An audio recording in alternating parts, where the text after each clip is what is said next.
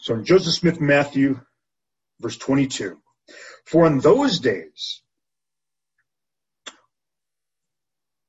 there shall also arise false Christs and false prophets, and shall show great signs and wonders, insomuch that if possible, they shall deceive the very elect who are elect according to the covenant. Now if we go to 1 Nephi, chapter 21.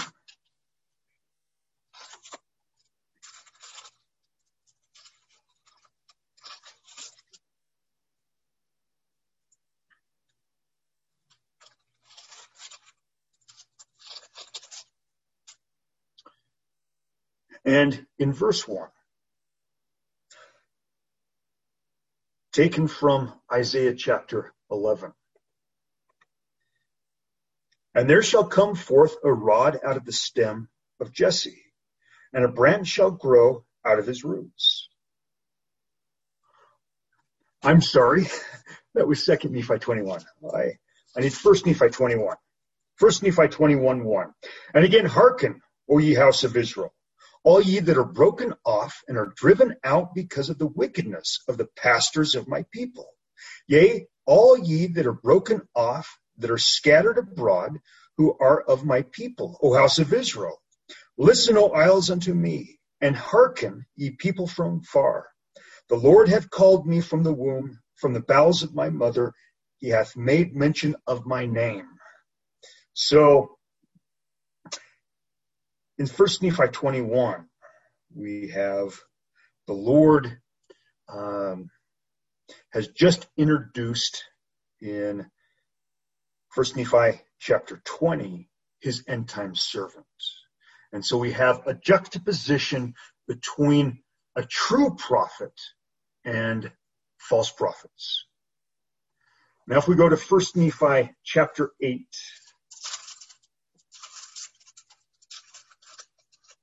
and, again, the setting for, Isaiah 49 is the end times right before the coming of Christ. So 1 Nephi 8, verse 5.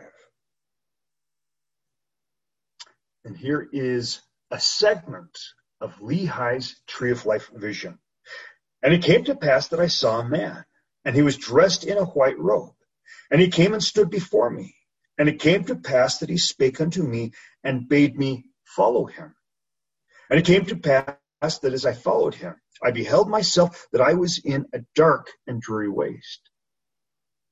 And after I had traveled for the space of many hours in darkness, I began to pray unto the Lord that he would have mercy on me according to the multitude of his tender mercies. And it came to pass that after I had prayed unto the Lord, I beheld a large and spacious field.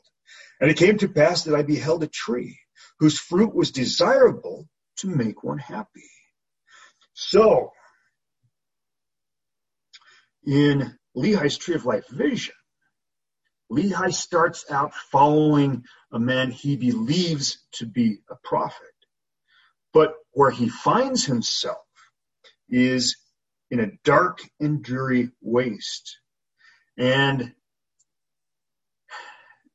he's more or less trapped in this dark and dreary waste until he cries out unto the Lord and then is able to see the tree. So with that setting the stage, let's open to Jeremiah chapter 23. Now, the prophet Jeremiah was a contemporary of Lehi, and it was most likely the prophet Jeremiah that Lehi heard crying repentance in the streets of Jerusalem that caused Lehi to go to his own altar and begin crying out for his people. And in Jeremiah 23, much as in Isaiah, who preceded the prophet Jeremiah by a generation, Jeremiah uses historical precedent as latter-day metaphor. And the people of Jeremiah's day closely parallel the people before the coming of Christ.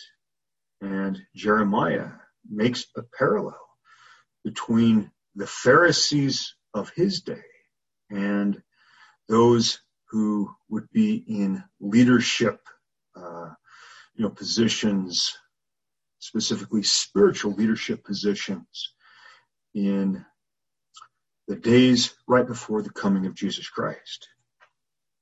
And Jeremiah even makes it clear later in Jeremiah 23 that this has a specific end time setting. So in verse 1, woe be unto the pastors that destroy and scatter the sheep of my pasture, saith the Lord. Therefore thus saith the Lord God of Israel against the pastors that feed my people. Ye have scattered my flock, and have driven them away, and have not visited them. Behold, I will visit upon you the evil of your doings, saith the Lord. Now, in other translations, the word pastor is actually translated as prophets. So, if we read verse 1 again, woe unto the prophets that destroy and scatter the sheep of my pasture, saith the Lord. Therefore, thus saith the Lord God of Israel against the prophets that feed my people.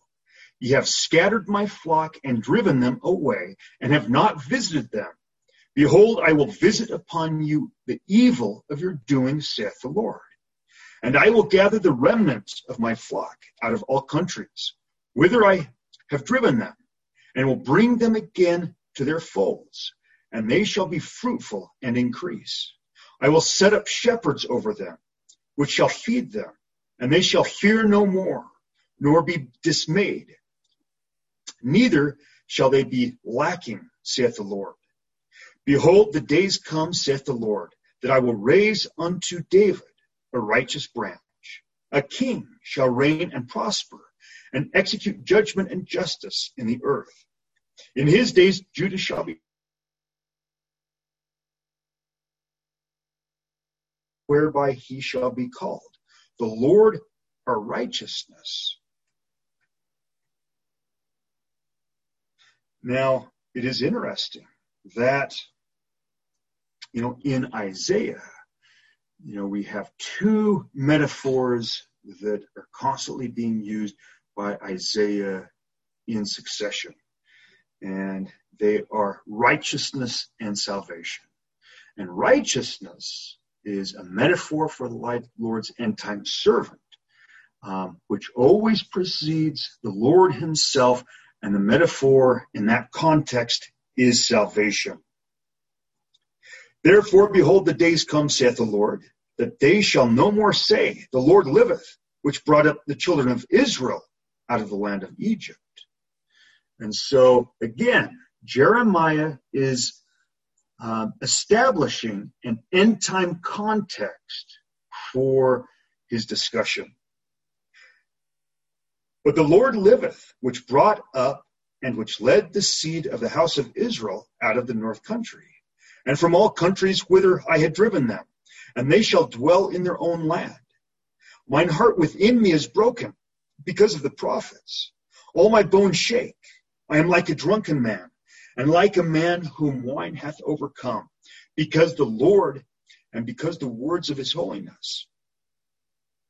For the land is full of adulterers, and because of swearing, the land mourneth, and pleasant places for the wilderness are dried up, and their course is evil, and their force is not right. For both prophet and priest are profane. Yea, in my house have I found their wickedness, saith the Lord. Wherefore their way shall be unto them as slippery ways in the darkness. They shall be driven on and fall therein. For I will bring evil upon them, even the year of their visitation, saith the Lord. And I have seen folly in the prophets of Samaria. They prophesied of Baal and caused my people Israel to err. I have also seen in the prophets of Jerusalem a horrible thing. They commit adultery and walk in lies. They strengthen also the hands of evildoers, that none doth return from his wickedness. They are all of them unto me as Sodom, and the inhabitants thereof as Gomorrah. Therefore thus saith the Lord of hosts concerning the prophets, Behold, I will feed them with wormwood, and make them drink the water of gall. And from the prophets of Jerusalem is profaneness gone forth into the land. Thus saith the Lord of hosts, Hearken not unto the words of the prophets that prophesy unto you. They make you vain. They speak a vision of their own heart, and not out of the mouth of the Lord. They stay still unto them that despise me. The Lord hath said, Ye shall have peace. And they say unto every one that walketh after the imagination of his own heart, No evil shall come upon you. For who has stood in the counsel of the Lord, and hath perceived and heard his word? Who hath marked his word and heard it? Behold, a whirlwind of the Lord is gone forth in fury, even a grievous whirlwind. It shall fall grievously upon the head of the wicked. The anger of the Lord shall not return until he have executed, until he have performed the thoughts of his heart. In the latter days ye shall consider it perfectly. Again, we have an end-time context. I have not set these prophets, yet they ran. I have not spoken to them, yet they prophesied. But if they had stood in my counsel and had caused my people to hear my words, then should they have turned from their evil way and from the evil of their doings. So Jeremiah makes it clear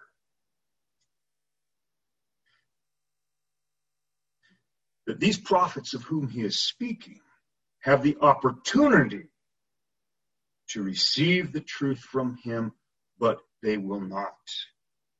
Verse 23, Am I a God at hand, saith the Lord, and not a God far off? Can any hide himself in secret places that I shall not see him, saith the Lord? Do not I fill the heaven and the earth, saith the Lord? I have heard what the prophets said that prophesy lies in my name, saying, I have dreamed, I have dreamed.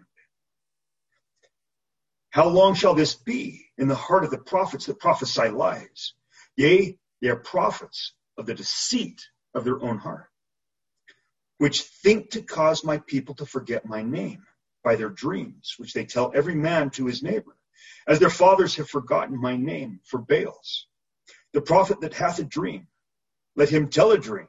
He that hath my word, let him speak my word faithfully. What is the chaff to the wheat? Saith the Lord, Is not my word like a fire, saith the Lord, and like a hammer that breaketh the rock in pieces? Therefore, behold, I am against the prophets, saith the Lord, that steal my words, every one from his neighbor. And I would ask you to ask the Lord about the latter-day context for verse 30. Therefore, behold, I am against the prophets, saith the Lord, that steal my words, every one from his neighbor, or from one prophet to another.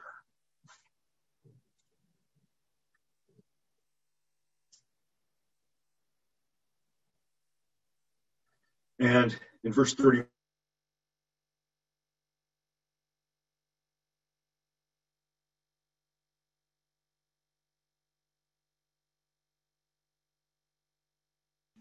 against them that prophesy false dreams, saith the Lord, and do tell them, and cause my people to err by their lies, and by their lightness.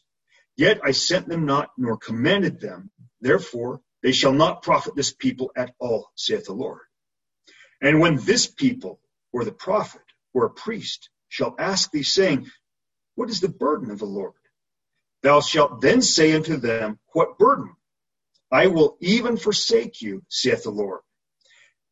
And as for the prophet, and for the priest, and the people that shall say, The burden of the Lord I will even punish, that man and his house.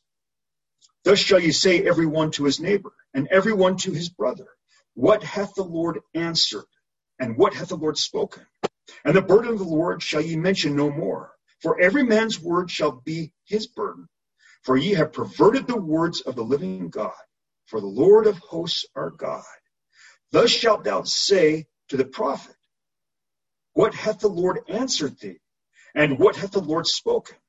But since ye say the burden of the Lord, therefore thus saith the Lord, because ye say this word, the burden of the Lord, I have sent you, saying, ye shall not say the burden of the Lord. Therefore, behold, I, even I, will utterly forget you, and I will forsake you, and the city that I gave you and your fathers, and cast you out from my presence. And I will bring an everlasting reproach upon you, and a perpetual shame which shall not be forgotten. Now, there are words of Book of Mormon prophets that parallel the words of Jeremiah and give greater context for his prophecy about those before the coming of Christ in the end times who would prophesy, but not by the power of God, but by their own power, and would deceive many because of it. Now, if we go to 1 Nephi, chapter 14.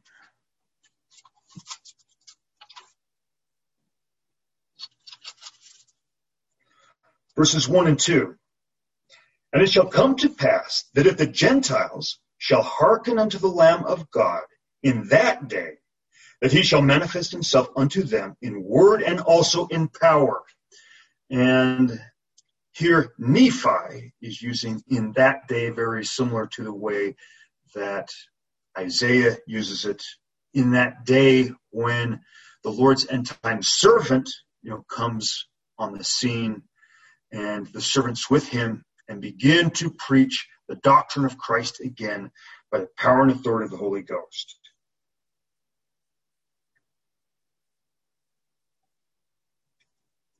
And it shall come to pass that if the Gentiles, who are members of the Church of Jesus Christ of Latter-day Saints, shall hearken unto the Lamb of God in that day, that he shall manifest himself unto them in word and also in power, in very deed, unto the taking away of their stumbling blocks. So, what are these stumbling blocks that Nephi has reference to? And verse 2, and harden not their hearts against the Lamb. They shall be numbered among the seed of thy father. Yea, they shall be numbered among the house of Israel. And they shall be for a blessed people upon the promised land forever. And they shall be no more brought down into captivity. And the house of Israel shall no more be confounded. So, we have a message specifically to the members of the Church of Jesus Christ of Latter-day Saints about a stumbling block. But we're told that if the members of the church will not harden their hearts against Jesus Christ, or in other words, if they will offer up unto him a broken heart and contrite spirit, they shall be numbered among the seed of thy father and among the house of Israel. Well, if we go to 3 Nephi 16, verse 10, Christ tells the Nephites the exact same thing.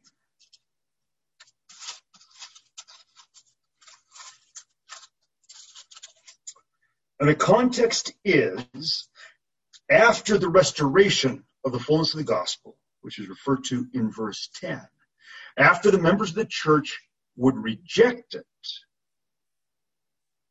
verse 13, but if the members of the Church of Jesus Christ of Latter-day Saints or Gentiles will repent and return unto me, saith the Father, behold, they shall be numbered among my people, O house of Israel. So again, in 1 Nephi 14, verse 2, and if the members of the Church of Jesus Christ of Latter-day Saints will harden not their hearts against the Lamb of God, they shall be numbered among the seed of thy father, and they shall be numbered among the house of Israel. And they shall be a blessed people upon the promised land forever. And they shall no more be brought down into captivity, and the house of Israel shall no more be confounded. Which means that until the time the members of the Church of Jesus Christ of Latter-day Saints repent and enter in again to the new covenant of a broken heart and contrite spirit, that they might receive the baptism of fire, baptism of the Holy Ghost, which is when the Gentile blood is purged out of us and we become blood Israel. Until then, we are in bondage.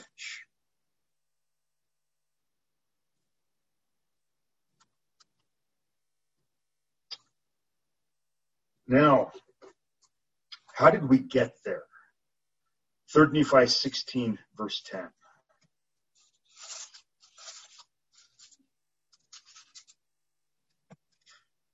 And thus commanded the Father that I should say unto you, at that day when the members of the church of Christ shall sin against my gospel and shall reject the fullness of my gospel.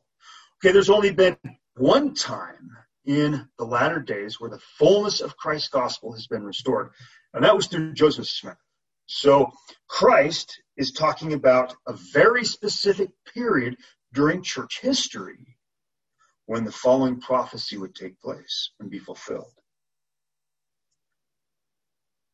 When they shall reject the fullness of my gospel, which, we fully did by 1834, and shall be lifted in the pride of their hearts above all nations and above all the people of the whole earth, and shall be filled with all manner of lyings and deceits and mischiefs and all manner of hypocrisy and murders and priestcrafts and whoredoms and of secret abominations.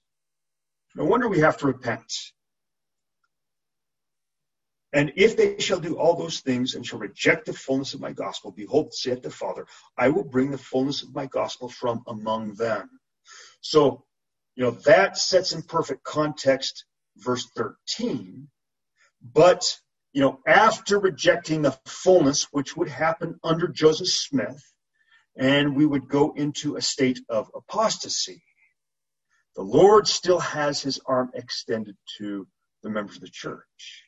And all he asks is that we repent and return, offer up unto him a broken heart and contrite spirit, and then, as it says in verse 13, then we would be numbered among my people, O house of Israel. If we go to D&C 84,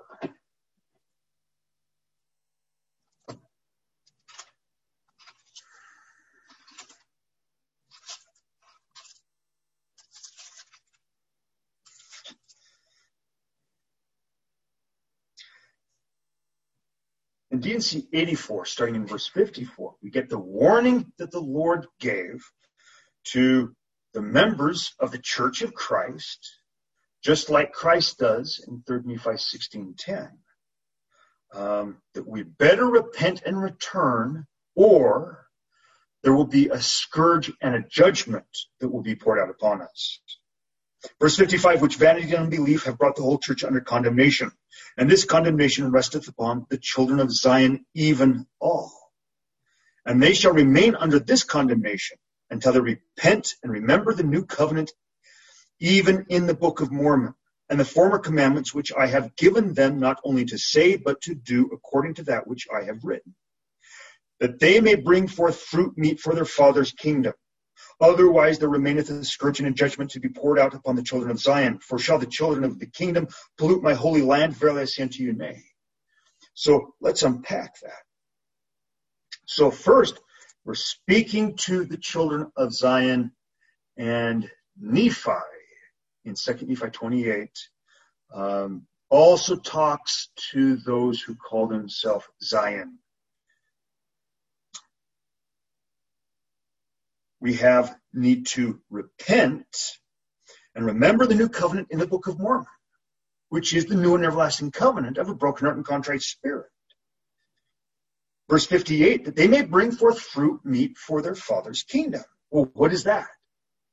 Well, in Scripture, when Christ layeth up the fruit of the vineyard, it's talking about those who have become his sons and his daughters through the ordinance of baptism of fire, baptism of the Holy Ghost.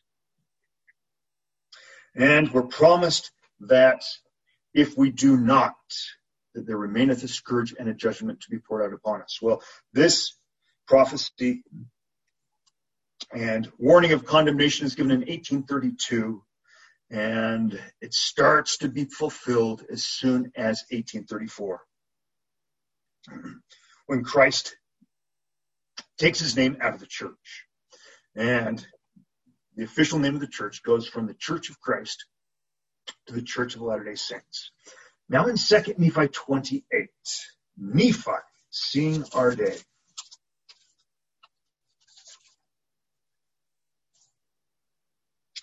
And again, this gives context to the prophecy that Jeremiah gave in Jeremiah 23 about the leaders of God's people. In verse 9, yea, and there shall be many which shall teach after this manner, false and vain and foolish doctrines, and shall be puffed up in their hearts, and seek deep to hide their counsels from the Lord, and their works shall be in the dark. And then 11 through 15. Yea, they have all gone out of the way. They have become corrupted because of pride and because of false teachers and false doctrine. Their churches have become corrupted, and their churches are lifted up because of pride. They are puffed up. They rob the poor because of their fine sanctuaries. They rob the poor because of their fine clothing. Yea, and they persecute the meek and the poor in heart, because in their pride they are puffed up. So, here Nephi again is talking specifically about the members of the Church of Jesus Christ of Latter-day Saints. And he sets forth that there is a division among the members of the Church of Jesus Christ of Latter-day Saints. We have those who are puffed up in the pride of their own hearts, who teach vain and foolish doctrines, and they actually persecute those who are humble followers of Christ and who have entered into the new covenant of a broken heart and contrite spirit. And the way Nephi puts it here is they persecute the meek and the poor in heart, which is the same thing as those who are offering up a broken heart and a contrite spirit. And verse 14, and they wear stiff necks and high heads. Yea, and because of pride and wickedness and abominations and whoredoms, they have all gone astray, save it be a few, who are the humble followers of Christ. So again, we have the reiteration that there are two groups among the Latter-day Saints. Those who are puffed up in pride, and those who are the humble followers of Christ. But Nephi gives us a ratio, and he says, save it be a few who are the humble followers of Christ. Nevertheless, they are led that in many instances they do err because they are taught by the precepts of men. And, thus we see the harm that is caused, which is called out by Jeremiah. And again, Jeremiah 23 verse 1, woe be unto the prophets that destroy and scatter the sheep of my pasture, saith the Lord. Therefore, thus saith the Lord God of Israel against the prophets that feed my people. Ye have scattered my flock and driven them away, and have not visited them. Behold, I will visit upon you evil of your doings, thus saith the Lord. So because the precepts of men are taught in place of the doctrine of Christ, even the humble followers of Christ among the Latter-day Saints, in many instances do err because they are taught by the precepts of men. Now, verse 21. And others will he pacify and lull them away into carnal security, that they will say all is well in Zion.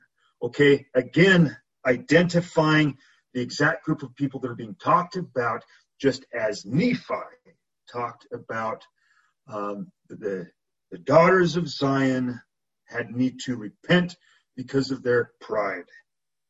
Yea, Zion prospereth, all is well. And thus the devil cheateth their souls and leadeth them away carefully down to hell. Verse 25. Woe be unto him that crieth, all is well. Again, pointing to leadership. And in verse 32, woe be unto the members of the Church of Jesus Christ of Latter-day Saints or Gentiles, saith the Lord God of hosts. For notwithstanding I shall lengthen out mine arm unto them from day to day. They will deny me. Nevertheless, I will be merciful unto them, saith the Lord God, if they will repent and come unto me. For mine arm is lengthened out all the day long, saith the Lord God of hosts. All right, so we've already established an end-time context for this prophecy of Nephi. We read in D&C 84 that by 1832, the church had come under condemnation for rejecting the new covenant in the Book of Mormon, even that of a broken-hearted, contrite spirit.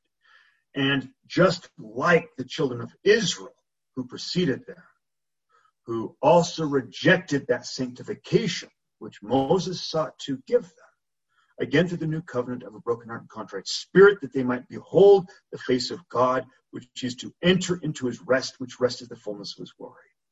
Well, precisely the same mission as Joseph Smith, who sought also to sanctify the early saints through the baptism of fire, baptism of the Holy Ghost, through the new covenant, so they might enter into the rest of the Lord exactly as Joseph Smith had done.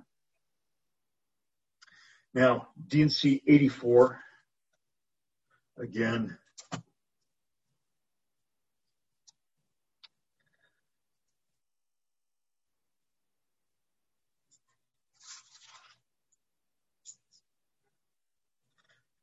(23) Now this Moses plainly taught to the children of Israel in the wilderness, and sought diligently to sanctify his people, that they might behold the face of God. But they hardened their hearts and could not endure his presence. Therefore the Lord in his wrath, for his anger was kindled against them, swore that they should not enter into his rest while in the wilderness, which rest is the fullness of his glory. Therefore, and this is the consequence of rejecting the fullness of Christ's gospel when it is extended to a people. Therefore he took Moses out of their midst, and the holy priesthood also. The holy priesthood being referred to is the first order of Melchizedek priesthood. And the lesser priesthood continued, which priesthood holdeth the key of the ministering of angels and the preparatory gospel, which gospel is the gospel of repentance and baptism and the remission of sins. So, when the fullness of the priesthood, or the fullness of Christ's priesthood, is taken from a people, the heavens close.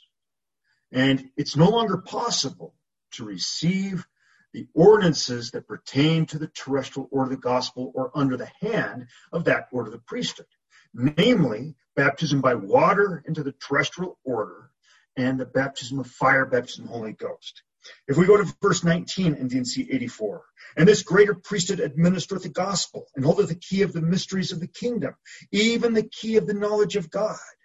So, this priesthood which was taken from the children of Israel, as stated in verse 25, administreth the gospel. So the children of Israel could no longer receive baptism into the terrestrial order. They could no longer receive the baptism of fire, baptism of the Holy Ghost. And when this order of the priesthood was taken from the saints in 1834, neither could the Latter-day Saints, except it were under the hands of Joseph Smith and a handful of others who were part of the Holy Order, Church of the Firstborn, and who were not demoted to the preparatory gospel. And holdeth the key of the mysteries of the kingdom, even the key of the knowledge of God. So, when the apostolic order of Melchizedek priesthood is not upon the earth, the key to receiving the knowledge of God, or access to the revelation about how to part the veil, ascend into the seventh heaven, and come into Christ's presence of the fullness of his glory, is no longer on the earth, and it's no longer possible.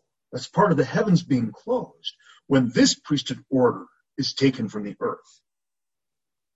Verse 20, therefore in the ordinances thereof the power of godliness is manifest, primarily through the ordinance of baptism of fire, baptism of the Holy Ghost. And without the ordinances thereof and the authority of the priesthood, The power of godliness is not manifest unto men in the flesh. And in other words, although a man or a woman or a people may receive a baptism of fire, which purpose is to sanctify us and make us clean, it is not possible to receive the ordinance of baptism of fire, baptism of the Holy Ghost, when this priesthood order is not upon the earth. And, around the time of the death of Joseph Smith, this priesthood order was no longer on the earth.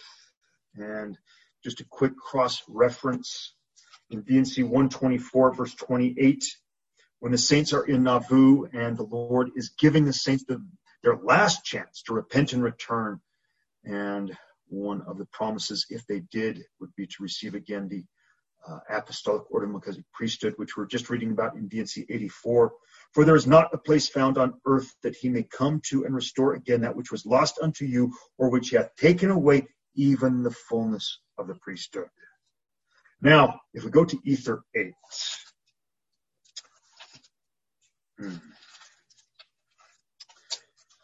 Ether 8, Moroni sees our day. And having just translated the record of the Jaredites, the book of Ether, he is intimately aware of secret combinations.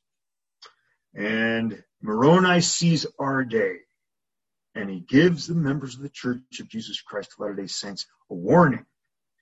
And the warning is to the members of the Church of Christ and the Church of Latter-day Saints under Joseph Smith's ministry.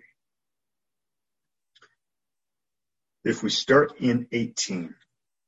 And it came to pass that they formed a secret combination, even as they of old, which combination is most abominable and wicked above all in the sight of God. For the Lord worketh not in secret combinations, neither doth he will that man should shed blood, but in all things hath forbidden it from the beginning of man. So, particular to this secret combination is murder. And now I, Moroni, do not write the manner of their oaths and combinations, for it hath been made known unto me that they are had among all people, and that they are had among the Lamanites. And they have caused the destruction of this people, whom I am now speaking, and also the destruction of the people of Nephi. And whatsoever nation shall uphold such secret combinations to get power and gain until they shall spread over the nation, behold, they shall be destroyed. For the Lord will not suffer that the blood of the saints shall be shed by them, shall always cry unto him from the ground for vengeance upon them, and yet he avenged them not.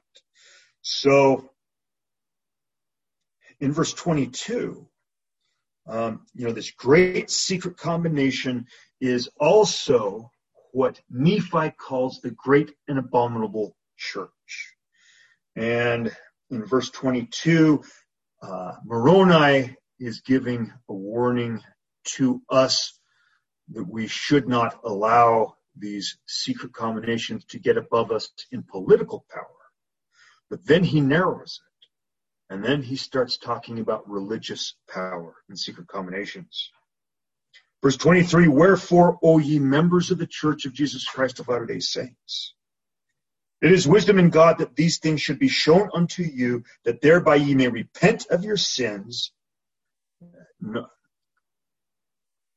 Almost in every circumstance when Book of Mormon prophets refer to the end-time Gentiles, in virtually every instance, except when they refer to those who have repented, they cry repentance to us. And, this is Moroni speaking specifically to the Latter-day Saints under Joseph Smith. That ye may repent of your sins and suffer not these murderous combinations shall get above you. Now, he's not talking about in political office or power. he's talking about in church office and power,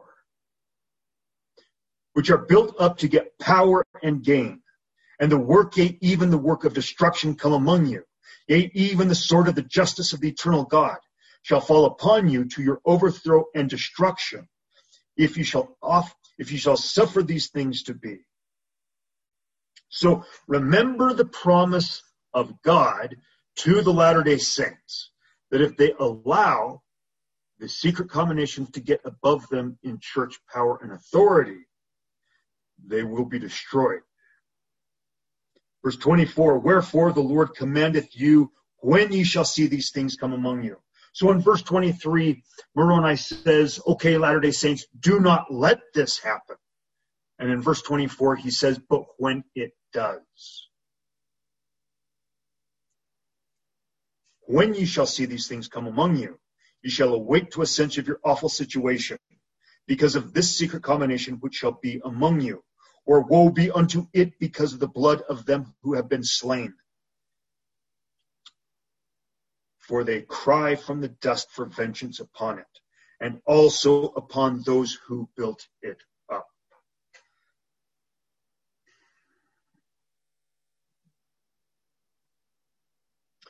Now let's go to 3 Nephi, chapter 16, verse 13.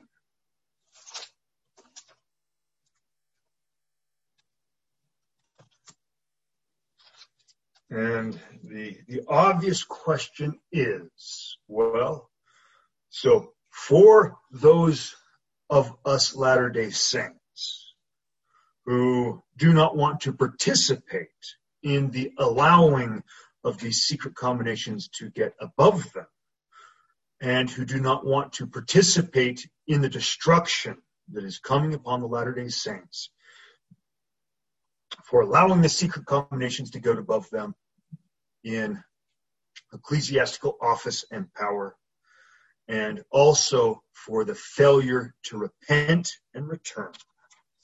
Again, in 3 Nephi 16, verse 13, Christ says, but if the members of the Church of Jesus Christ of Latter-day Saints will repent and return unto me, saith the Father, behold, they shall be numbered among my people, O house of Israel. And time again, we have this theme that the Gentiles need to repent and return. And how do we do that? It's through throwing off the iniquities of our fathers, which are our false traditions and false doctrines that we have accepted because we have not had the standard of requiring men who give us this doctrine to speak and write by the power and authority of the Holy Ghost. We are to reject the false doctrine and embrace true doctrine that is given by the power and authority of the Holy Ghost. We're to enter into the new covenant, seek after and receive the baptism of fire, baptism of the Holy Ghost. That is how we repent and return and become part of the house of Israel, and come out from under the blood and sins of our current generation and our forefathers, and rid our garments of that blood.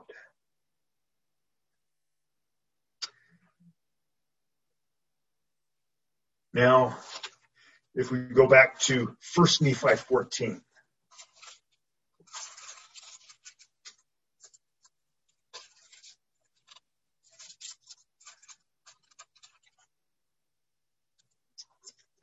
verses 5 through 7.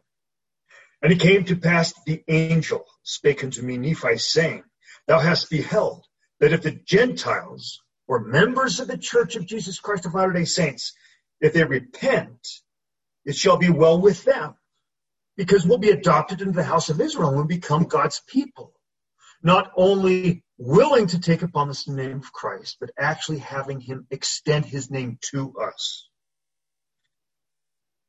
If the Gentiles or members of the Church of Jesus Christ of Latter-day Saints shall repent, it shall be well with them. And thou also knowest concerning the covenants of the Lord unto the house of Israel. And thou also hast heard that whoso repenteth not must perish. That has direct reference to all of those members of the Church of Jesus Christ of Latter-day Saints who do not repent and return as Christ instructs us to do so, through a broken heart and contrite spirit, seeking after the baptism of fire, baptism of the Holy Ghost, and throwing off our false traditions. Whoso repenteth not must perish. Therefore, woe be unto the Gentiles, or woe be unto the members of the Church of Jesus Christ of Latter-day Saints, if it so be that they harden their hearts against the Lamb of God. So this is the opposite of the new covenant of a broken heart and contrite spirit. For the time cometh, saith the Lamb of God, that I will work a great and a marvelous work among the children of men, a work which shall be everlasting, either on the one hand or on the other, either to the convincing of them unto peace and eternal life, or into the deliverance of them to the hardness of their hearts and the blindness of their minds, unto their being brought down into captivity and also into destruction, both temporally and spiritually, according to the captivity of the devil of which I have spoken. So Nephi again is speaking to the Latter-day Saints that we have all gone astray, that we must repent and return or be destroyed. This is the exact message that the prophet Jeremiah took to the people in Jerusalem before the Babylonian and Assyrian destructions of Jerusalem. And they had the exact same requirement. They had to enter again into the new covenant of a broken heart and contrite spirit and cast off their false traditions, which had been given to them by the precepts of men and not by the power and authority of the Holy Ghost. And so we read in D&C 101.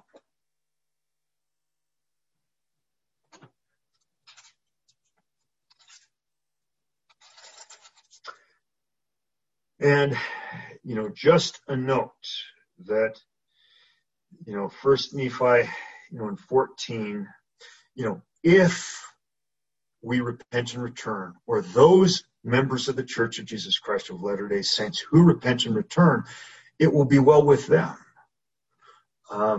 Just like in First Nephi 14:2 and 1, and it shall come to pass that if the Gentiles shall hearken unto the Lamb of God in that day, that he shall manifest himself unto them in word and also in power, in very deed, unto the taking away of their stumbling block. So that day in which the Lord takes away our stumbling block is that when the fullness of the gospel would again be restored to the earth after it was taken away with the death of Joseph Smith. And upon Joseph's return and him awaking and ascending and receiving again power and authority in the apostolic order of Melchizedek priesthood, thus opening the heavens, and the first laborers in the last kingdom laboring with him, this is the removing of the stumbling block of the members of the Church of Jesus Christ of Latter-day Saints, because it is preaching again the new covenant, the way to receive the baptism of fire, baptism of the Holy Ghost, which is now again possible because of the opening of the heavens, because the apostolic order of Melchizedek priesthood has been restored, which opens up a new dispensation, even the dispensation of the fullness of times, versus the dispensation of the gospel of Abraham, or the preparatory gospel, which is why Elias came and visited Joseph Smith in the Kirtland Temple after the fullness of the gospel had been taken from us. So in D&C 110, verse 12, after this Elias appeared and committed the dispensation of the gospel of Abraham, saying that in us and our seed all generations after us should be blessed through the preparatory gospel. And the Lord has used the preparatory gospel of the Church of Jesus Christ of Latter-day Saints to publish the scriptures of the restoration and take them to the four corners of the earth to prepare those who will for the return of the Lord's end-time servant, who will teach the doctrine of Christ by the power and authority of the Holy Ghost, and gather out from the four quarters of the earth all of those who are willing, not only with their lips, but also with their hearts, to take upon them the name of Christ.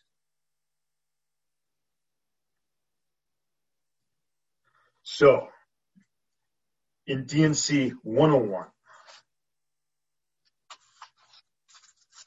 verse 55 is the time of the removing of the stumbling block of the Gentiles, and it is in reference to the return of Joseph and the first laborers in the last kingdom.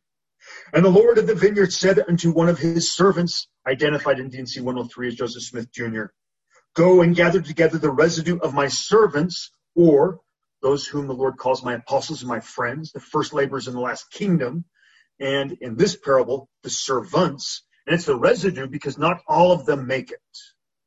And they don't all make it because some of them don't repent and return. There were a couple who were true and faithful. Most were prodigal sons. And those who were not prodigal sons stayed hardened in their hearts. But they've got a second chance. And their second chance is to return with Joseph and declare for one last time the doctrine of Christ, that they might remove the stumbling block of the members of the Church of Jesus Christ of Latter-day Saints, and take all the strength of mine house, or those members of the Church of Jesus Christ of Latter-day Saints who, when they hear the doctrine of Christ taught in power and authority, receive it with gladness. Which are my warriors, my young men, they that are of middle age, also among all my servants, who are the strength of my house, save those only whom I have appointed to tarry, or in other words, those who are translated, and John the Revelator has charge over. And go ye straightway unto the land of my vineyard, and redeem my vineyard, for it is mine. I have bought it with money, the removing of the stumbling block of the Gentiles. Therefore get ye straightway unto my land, break down the walls of mine enemies, throw down their tower, and scatter their watchmen. And inasmuch as they gather together against you, avenge me of mine enemies, that by and by I may come with the residue of my house and possess the land.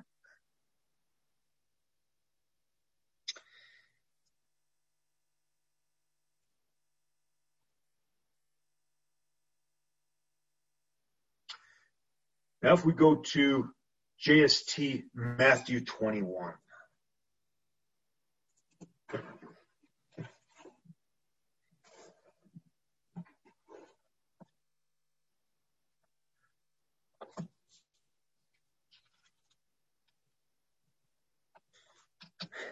And in Matthew 21, we get a few parables from Christ. We get the parable of the fig tree, which has leaves but no fruit.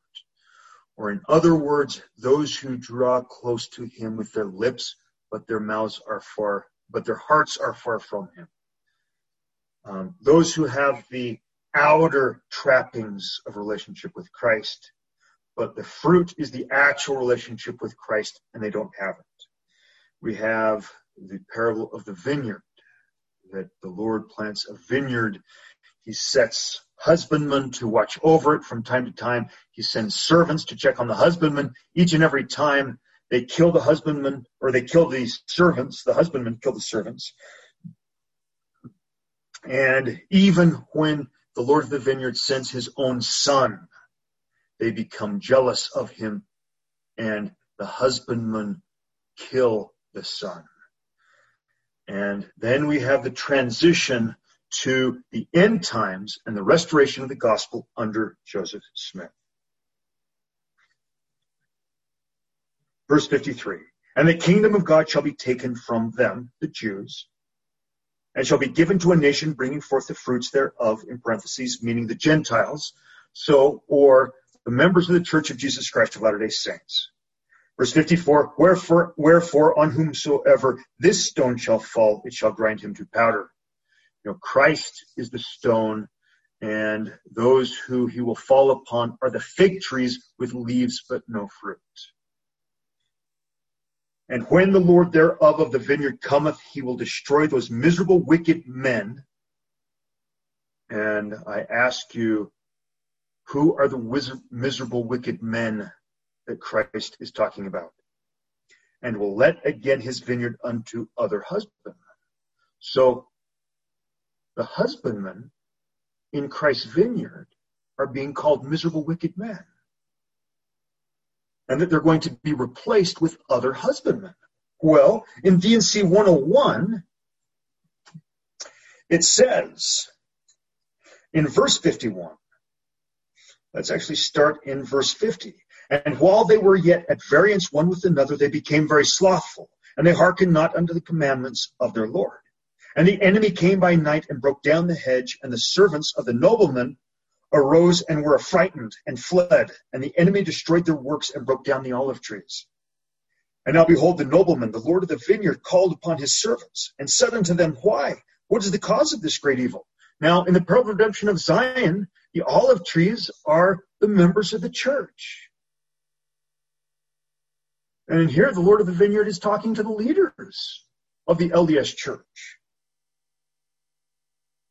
Now, behold, the nobleman of the vineyard called upon his servants, the heads of the church of Jesus Christ of Latter-day Saints. And he said unto them, why, what is the cause of this great evil?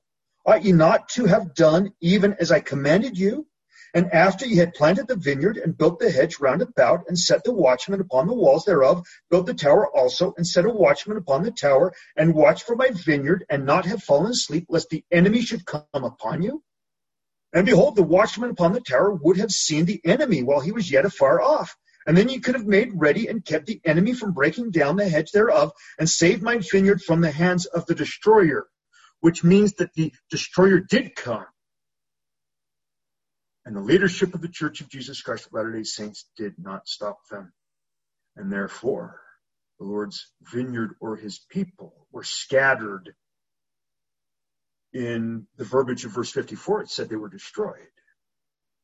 Well, this helps give us better context for reading verse 55 in JST Matthew 21. And when the Lord thereof of the vineyard cometh, and so that there can be no confusion about who and what is being talked about in both the parable of redemption of Zion and the parable of the vineyard in Matthew 21, the exact same metaphors and the same parable is being used. He will destroy those miserable wicked men and will let again his vineyard unto other husbandmen. Which are the other husbandmen? They are those that we read about in verse 55. And the Lord of the vineyard said unto one of his servants, Joseph Smith Jr., and to go and gather together the residue of my servants. So it's Joseph Smith Jr. and the residue of the Lord's servants from their first ministry, now having returned for their second ministry, that in JST Matthew 21, verse 55, the Lord will let his vineyard unto these other husbandmen who return, who shall render him the fruits in their season. Okay, what have we already defined as the fruits in their season?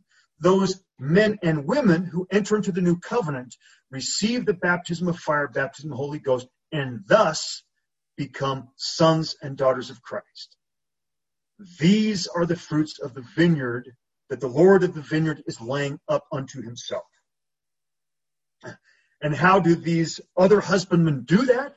Well, they bring back the knowledge about the new covenant in the Book of Mormon, of a broken heart and contrite spirit as the path to becoming a son and daughter of Christ.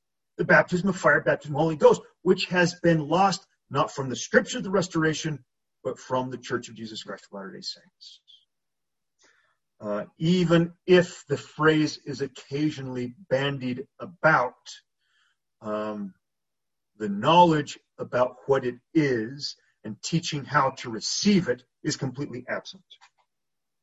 And now we have context to understand verse 56 in Matthew 21, JST Matthew 21. And then understood they, that they are Christ's 12 apostles, the parable which he spake unto them, that the members of the Church of Jesus Christ of Latter-day Saints, or Gentiles, and the Church of Jesus Christ of Latter-day Saints should be destroyed also. That's because when someone enters into the new covenant of a broken heart and contrite spirit, one ascends and becomes a member of the terrestrial order, the Church of Christ. And it's the telestial order, the Gentile church, the Church of Jesus Christ of Latter-day Saints, which is telestial, and nothing which is telestial makes it. And because we have been given the greater light and knowledge, we have the greater responsibility. And it is Joseph Smith's responsibility and mission, as well as the end-time servant's mission, to cry repentance, just as Jeremiah and Lehi did in their days to the people in the city of Jerusalem, that they might be warned before the destruction came, that all who would might be preserved by the hand of the Lord by entering into covenant with him. That the Gentiles or members of the Church of Jesus Christ of Latter-day Saints should be destroyed also, when the Lord should descend out of heaven to reign in his vineyard, which is the earth and the inhabitants thereof.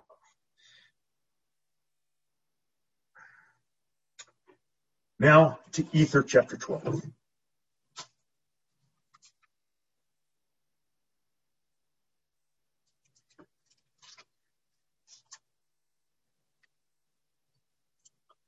And in Ether chapter 12, verses 34 to 41.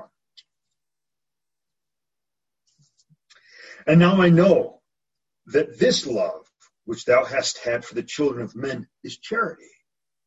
Wherefore, except men shall have charity, they cannot inherit that place which thou hast prepared in the mansions of thy Father. Wherefore I know by this thing which thou hast said, that if the Gentiles or if the members of the Church of Jesus Christ of Latter-day Saints have not charity because of our weakness, that thou wilt prove them and take away their talent, yea, even that which they have received, and give unto them who shall have more abundantly. Again, we're talking about the general condition of the members of the Church of Jesus Christ of Latter-day Saints. And as we enter into the new covenant of a broken heart and contrite spirit, we are given endowments of light. And this culminates in the ordinance of the baptism of fire, baptism of Holy Ghost. And as we receive these endowments of light, we receive charity. So the way that the Gentiles reject receiving charity is by rejecting their opportunity to enter into the new covenant, receive baptisms of fire and the baptism of fire, baptism of the Holy Ghost. And it came to pass that I prayed unto the Lord that he would give unto the Gentiles grace, that they might have charity. And it came to pass that the Lord said unto me, if they have not charity, if the members of the Church of Jesus Christ of Latter-day Saints refuse to enter into the new covenant and thus become ripened for destruction because they're not endowed with charity and thus they do not know me, it mattereth not unto thee. Thou hast been faithful, wherefore thy garment shall be made clean. And because thou hast seen thy weakness, thou shalt be made strong, even unto the sitting down in the place which I have prepared in the mansions of my Father.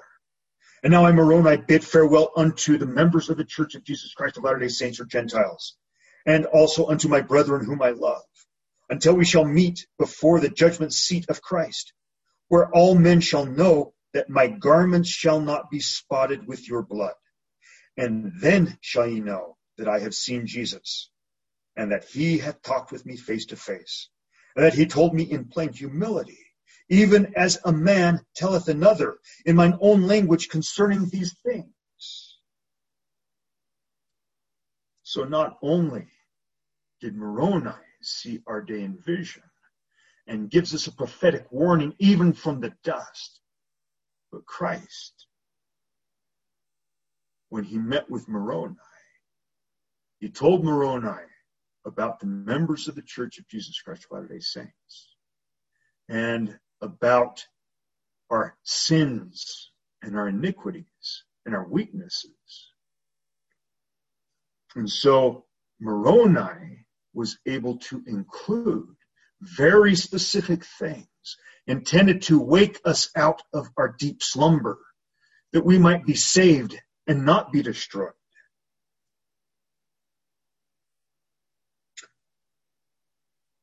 And then shall ye know that I have seen Jesus, and that he hath talked with me face to face, and that he told me in plain humility, even as a man telleth another in mine own language concerning these things.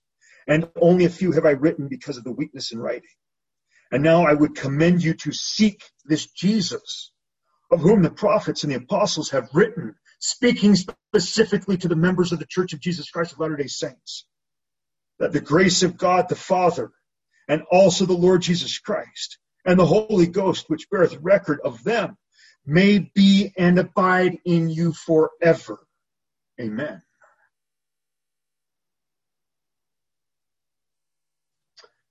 And therefore, we have setting the stage for the prophecy given in D&C 112.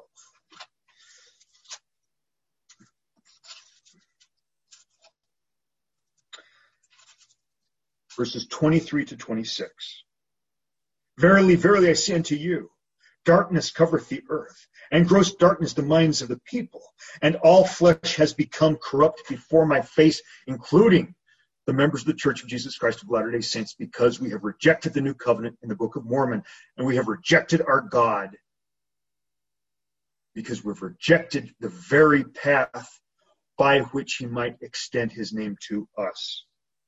Behold, vengeance cometh speedily upon the inhabitants of the earth, a day of wrath, a day of burning, a day of desolation, of weeping, of mourning, and of lamentation.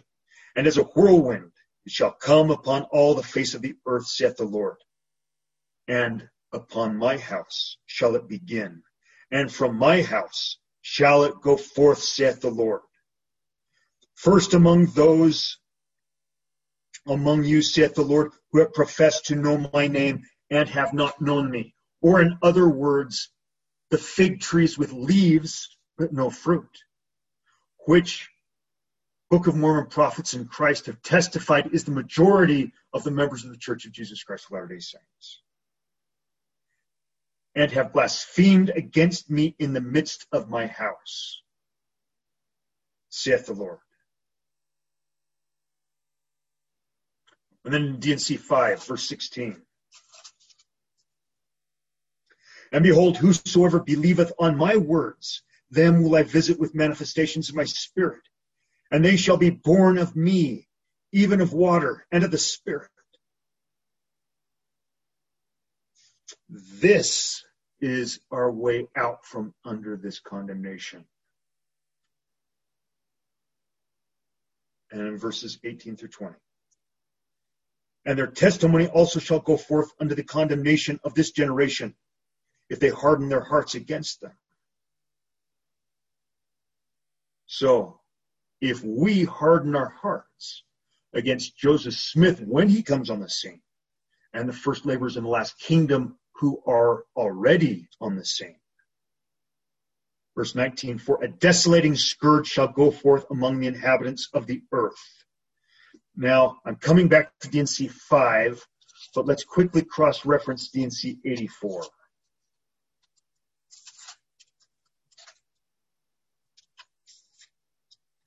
D&C 84, verse 57, or verse 58, that they may bring forth fruit meet for their Father's kingdom through the new covenant. Otherwise there remaineth a scourge and a judgment to be poured out upon them. So the Lord is warning us that a scourge and a judgment will be poured out upon us if we don't repent and return. And in D&C 5, talking about the members of the Church of Jesus Christ of Latter-day Saints during the days of the return of Joseph and the first labors in the last kingdom, right before the second coming of Jesus Christ, also talking about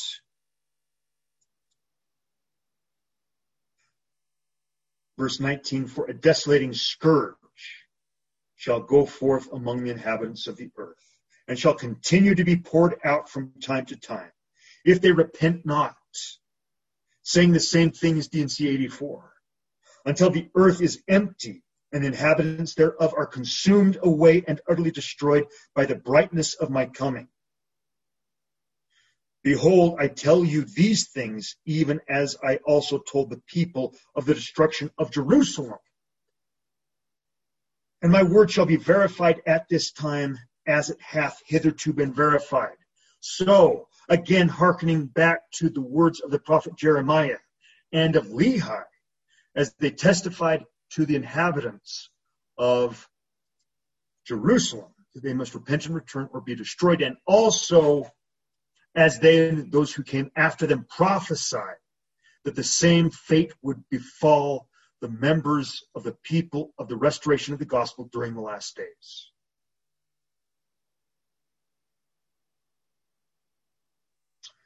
And D&C 45.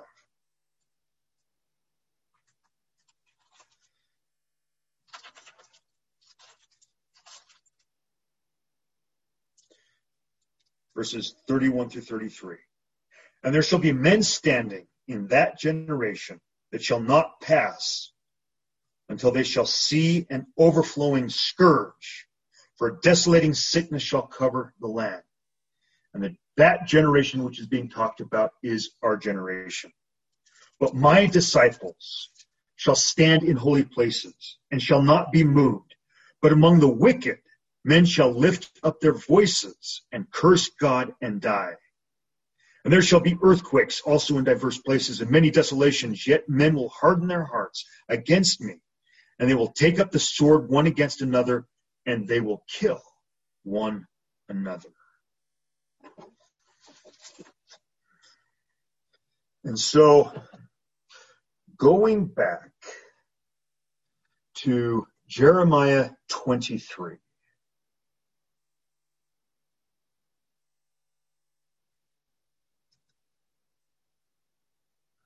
And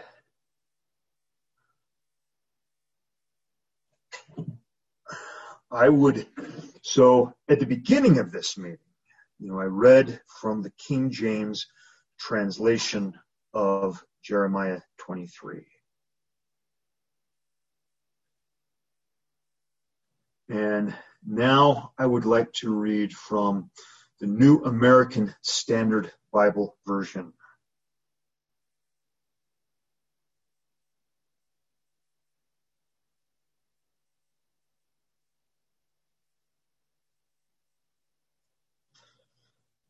And we will start in verse 1.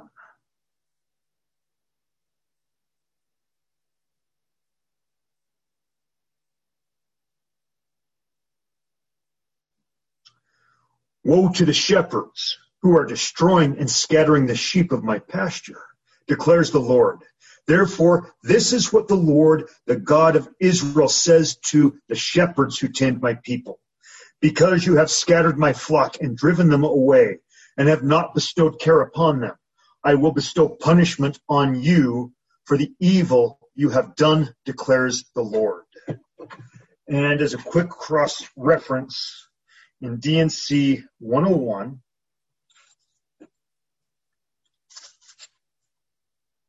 verse 56, and go ye straightway unto the land of my vineyard, redeem my vineyard, for it is mine, I have bought it with money. Therefore get ye straightway unto the land, break down the walls of mine enemies, throw down their tower, and scatter their watchmen.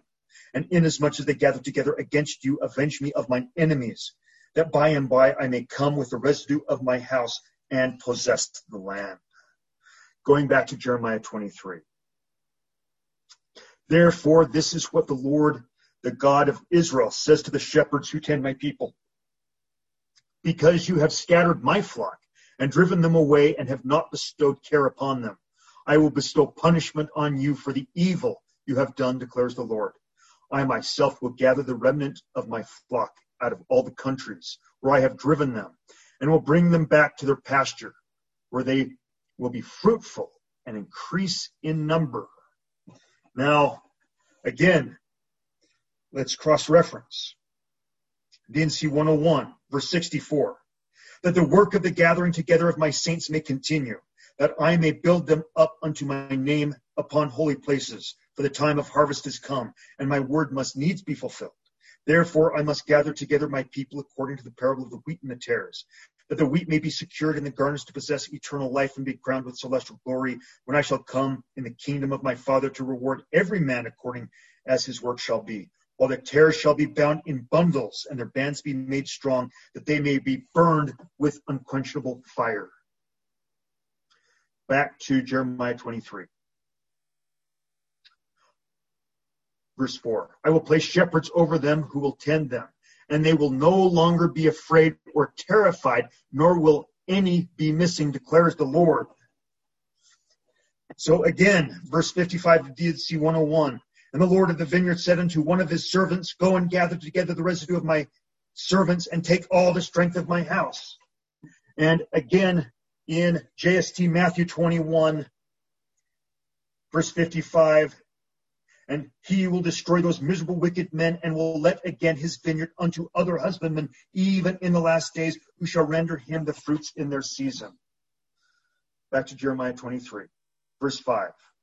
The days are coming, declares the Lord, when I will raise up for David a righteous branch, a king who will reign wisely and do what is just and right in the land. This is the end-time Davidic servant, or the return of Joseph Smith Jr., just as prophesied in JST Matthew 21:55 and D&C 101 and 103, and many, many other places. In his days, Judah will be saved, and Israel will be in safety. This is the name by which he will be called, the Lord our righteous Savior, which, of course, is a title of Jesus Christ, but is also a title which he bestows upon his end-time servant, who typifies and is a type and shadow of Christ when he will reign personally during the millennium. So then the days are coming, declares the Lord, when people will no longer say, as surely as the Lord lives, who brought the Israelites up out of Egypt, but they will say, as surely as the Lord lives, who brought the descendants of Israel up out of the land of the north and out of all the countries where he had banished them, then they will have their own land. So let's cross-reference that to D&C 103. So Jeremiah is saying that the latter-day Exodus that will take place before Christ comes in his glory will even rival the Exodus of Moses. And it will rival it to such an extent that no longer will people talk of Moses' Exodus, but they will talk of the Exodus led by the Lord's end-time servant. Verse 15 of D&C 103. Behold, I say unto you, the redemption of Zion must needs come by power. Therefore I will raise up unto my people a man who shall lead them as Moses led the children of Israel. For ye are the children of Israel and the seed of Abraham, and ye must be needs led out of bondage by power and with a stretched out arm. Now, God is specifically speaking to those who have entered into the new covenant of a broken heart and contrite spirit with them, and have had the Gentile blood burned out of them and become blood Israel through the baptism of fire, baptism of the Holy Ghost. Or at least earnestly being on that path and seeking after it. And as your fathers were led at first, even so shall the redemption of Zion be. Therefore, let not your hearts faint, for I say not unto you, as I said unto your fathers, mine angel shall go up before you, but not my presence. But I say unto you, mine angel shall go up before you, and also my presence. And in time you shall possess the goodly land. Verily, verily, I say unto you that my servant Joseph Smith Jr. is the man to whom I liken the servant, to whom the Lord of the vineyard spake in the parable which I have given unto you. Therefore, let my servant Joseph Smith Jr. see unto the strength of my house, my young men and middle-aged, gather yourselves upon the land of Zion, upon the land which I have bought with money, that has been consecrated unto me. So, back in Jeremiah 23, verse 9. Concerning the prophets, my heart is broken within me. All my bones tremble. I am like a drunkard, like a strong man overcome by wine, because of the Lord and his holy words. The land is full of adulterers because of the curse. And the land lies patched, and the pastures in the wilderness are withered. The prophets follow an evil course and use their power unjustly. And adulterers in this sense means those who go whoring after false gods and false idols and place false Christs before the true and living Christ, because they recognize not those who speak by the power and authority of the Holy Ghost. They do not realize their own sin, their own iniquity, and instead of softening their heart, that the Lord may show unto them their weakness, that it may become strong, they persevere in the hardness of their heart unto destruction, declaring that they have received the word of God, that they need no more the word of God, for they have enough, and that all is well in Zion. Continuing in verse 10, Jeremiah 23, the prophets follow an evil course and use their power unjustly. Both prophet and priest are godless. Even in my temple I find their wickedness, declares the Lord. Therefore their path will become slippery. They will be banished to darkness, and there they will fall. I will bring disaster on them in the year they are punished, declares the Lord. And again, if we can cross-reference D&C 101, go ye straightway, in verse 56, unto the land of my vineyard, redeem my vineyard, for it is mine, I have bought it with money. Therefore get ye straightway into the land, break down the walls of mine enemies, throw down their watchmen, throw down their tower, and scatter their watchmen.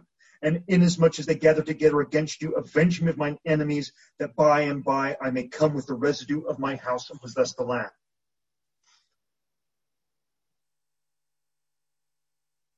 Jeremiah 23:12. Therefore their path will become slippery. They will be banished to darkness, and there they will fall. I will bring disaster on them in the year they are punished, declares the Lord. Among the prophets of Samaria, I saw this repulsive thing.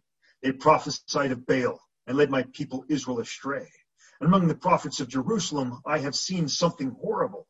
They commit adultery and live a lie. They strengthen the hands of the evildoers, so that not one of them turns from their wickedness.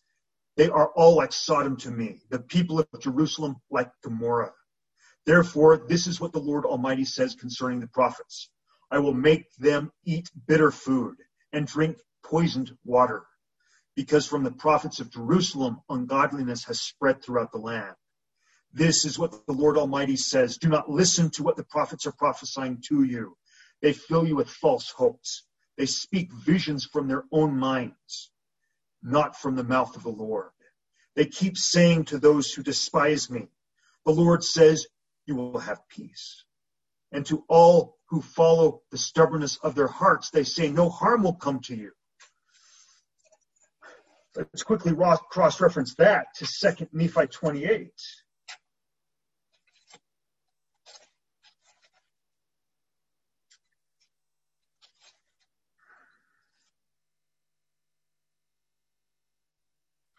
Verse 3, and it shall come to pass that the day that the churches which are built up and not unto the Lord, when one shall say unto the other, behold, I am the Lord's. And the other shall say, I am the Lord's.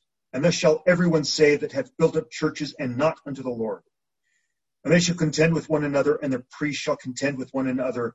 They shall teach with their learning, and deny the Holy Ghost, which giveth utterance, and deny the power of God, the Holy One of Israel.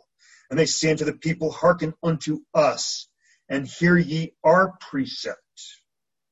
For behold, there is no God today. For the Lord and the Redeemer hath done his work, and he hath given his power unto men. And verse 26, yea, woe be unto them that hearkeneth unto the precepts of men, and denieth the power of God and the gift of the Holy Ghost. And verse 31, and cursed is he that putteth his trust in man, or maketh flesh his arm, or shall hearken unto the precepts of men, save their precepts shall be given by the power of the Holy Ghost. And this is why we as Latter-day Saints are under condemnation. We have not yet learned discernment. We have not learned to discern the writings and sayings of true prophets who speak by the power and authority of the Holy Ghost, and false prophets who do not. And therefore we have accepted as doctrine the precepts of men.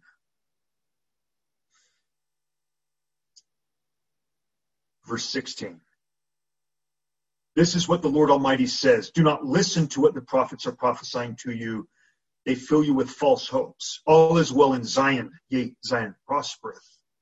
They speak visions from their own minds, and not from my mouth, saith the Lord. They keep saying to those who despise me, or those who harden their hearts and refuse to enter into the covenant of a broken heart and contrite spirit, that they might receive the baptism of fire, baptism of the Holy Ghost. And to those who harden their hearts, they say, you will have peace. And to all who follow the stubbornness of their hearts and say, no harm will come to you, because you have a temple recommend and a temple sealing, and therefore you have an e-ticket to the celestial kingdom. But they have withheld from them the most plain and basic doctrine of Christ, that of how we come out from under condemnation, that of how we repent and return and become Christ's sons and daughters, that we might escape the destruction which is coming, which we should know better than to fall into that snare and trap, for the scriptures are before us. We have the words of the prophets, and the Holy Ghost will testify of their truth and will point out to us the new covenant and the path of repenting and returning. But we harden our hearts and we receive it not, because we're comfortable, and we say all is well in Zion. Verse 18, Jeremiah 23. But which of them has stood in the counsel of the Lord? Which of the leaders of the Church of Jesus Christ of Latter-day Saints stand in general conference and bear witness to you of how they came unto a broken heart and contrite spirit, of their experience receiving the baptism of fire, baptism of the Holy Ghost, and then how they were instructed by revelation how to part the veil and enter into the rest of the Lord? That hasn't happened since Joseph Smith. Verse 19. See, the storm of the Lord will burst out in wrath, a whirlwind swirling down on the heads of the wicked. The anger of the Lord will not turn back until he fully accomplishes the purposes of his heart. In days to come, you will understand it clearly. I did not send these prophets, yet they have run with their message. I did not speak to them, yet they have prophesied. But if they had stood in my counsel, which they could have, for the Spirit has cried unto them from morning until evening. And as new apostles are called, the Spirit shows them the cracks in the foundation and gives them the opportunity to be almas among the court of King Noah, and they would not. But if they had stood my counsel, which they have the opportunity to do, they have the opportunity to be an alma. They would have proclaimed my words to my people. They would have, in other words, taught them the doctrine of Christ, and would have turned them from their evil ways and from their evil deeds. So these 15 men who we sustain as prophets, seers, and revelators, not once do they declare the doctrine of Christ, what it means, how to receive the baptism of fire, baptism of the Holy Ghost, or enter into the rest of the Lord, which is how we repent and return and avoid destruction. Verse 23, am I only a God nearby, declares the Lord, and not a God far away? Who can hide in secret places so that I cannot see them, declares the Lord? Do not I fill heaven and earth, declares the Lord? I have heard what the prophets say who prophesy lies in my name. They say I had a dream. I had a dream. How long will this continue in the hearts of these lying prophets who prophesy the delusions of their own minds? They think the dreams they tell one another will make my people forget my name, just as their ancestors forgot my name through Baal worship. Let the prophet who has a dream recount the dream, but let the one who has my word speak it faithfully. For what has straw to do with grain, declares the Lord? Is not my word like fire, declares the Lord, and like a hammer that breaks a rock to pieces? Do you remember the build up to last General Conference? And I challenge you to show me one speaker who spoke by the power and authority of the Holy Ghost, which is exactly the test that Jeremiah is giving to the Latter-day Saints, that we may test our prophets and apostles and discern true prophets from false ones. Therefore, declares the Lord, I am against the prophets who steal from one another words supposedly from me, or those 15 who incessantly quote one another and hardly ever from the scriptures. Yes, declares the Lord, I am against the prophets who wag their own tongues and yet declare the Lord declares. Indeed, I am against those who prophesy false dreams, declares the Lord.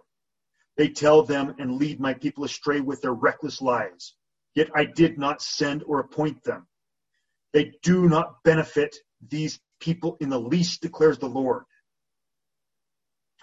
Oliver Cowdery, when he gave the apostolic charge to the newly called 12, and there were two different sets of apostles during Joseph Smith's day. Those before 1835, when we still had the Church of Christ, who were ordained to the highest priesthood, the patriarchal order of Melchizedek priesthood, that the Lord called my apostles and my friends. And then the second group, who were called by Oliver Cowdery and David Whitmer to the church office of apostle in 1835, and to whom Oliver Cowdery gave the apostolic charge.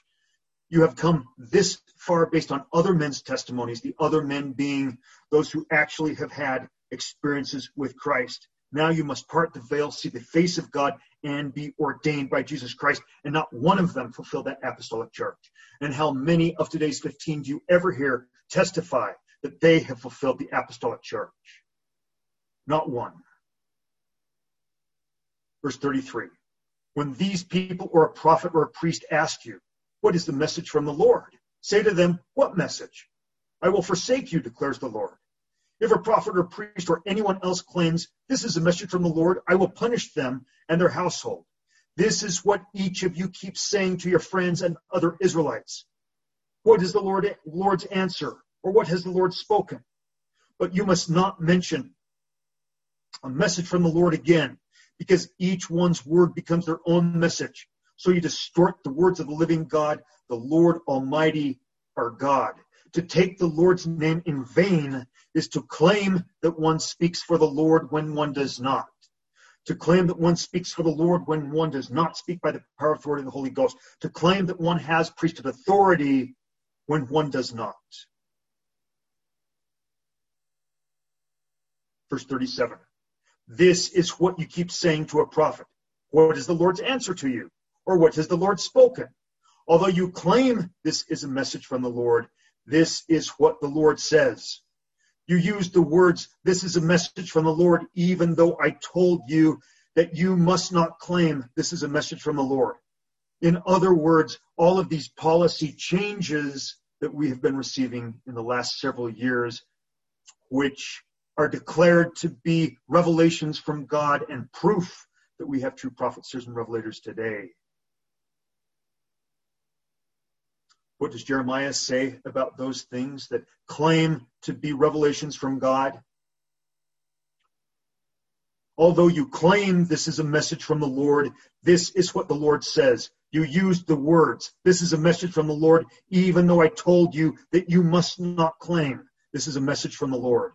Therefore, I will surely forget you and cast you out from my presence, along with the city I gave to you and your ancestors. I will bring on you everlasting disgrace, everlasting shame that will not be forgotten. And cross-referencing one more time, JST Matthew 21. And the Lord thereof of the vineyard came And when the Lord thereof of the vineyard cometh, he will destroy those miserable wicked men, and will let again his vineyard unto other husbandmen, even in the last days, who shall render him the fruits in their seasons. And then they understood the parable which he spake unto them, that the members of the church of Jesus Christ of Latter-day Saints, Gentiles, should be destroyed also, when the Lord should descend out of heaven to reign in his vineyard, which is the earth and the inhabitants thereof. But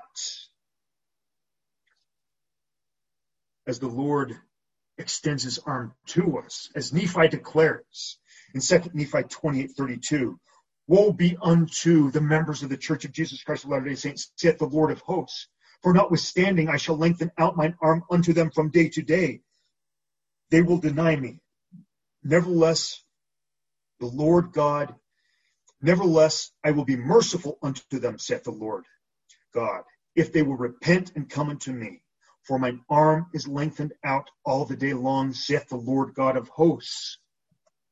So, members of the Church of Jesus Christ of Latter-day Saints, and members of the branches of the Restoration, and anybody with the sound of my voice, I add my voice to those who cry from the dust, that we might repent, that we might return again to Jesus Christ, our Lord and our Savior, that we might avoid the destruction which is surely coming, which will fall upon us and our brothers and our sisters and our fathers and our mothers and our children and our friends and neighbors, if they do not also repent and return. And in Moroni, chapter 10, verse 30, again, I would exhort you that ye would come unto Christ, and lay hold upon every good gift, and touch not the evil gift nor the unclean thing. And awake and arise from the dust, O Jerusalem. Yea, put on thy beautiful garments, O daughter of Zion, and strengthen thy stakes, and enlarge thy borders forever, that thou mayest no more be confounded, that the covenants of the eternal Father, which he hath made unto thee, O house of Israel, may be fulfilled. Yea, come unto Christ, and be perfected in him, and deny yourselves of all ungodliness. And if you shall deny yourselves of all ungodliness, and love God with all your might, mind, and strength, then is his grace sufficient for you, that by his grace ye may be perfect in Christ. And if by the grace of God ye are perfect in Christ, ye can in no wise deny the power of God. And again, if by the grace of God ye are perfect in Christ, and deny not his power, then are ye sanctified in Christ, by the grace of God, through the shedding of the blood of Christ, which is the covenant of the Father unto the remission of your sins, that ye become holy without spot. And now I bid unto all farewell. I soon go to rest in the paradise of God, until my spirit and body shall be again reunited, and I am brought forth triumphant through the air to meet you before the pleasing bar of the great Jehovah, the eternal judge of both quick and dead. Amen.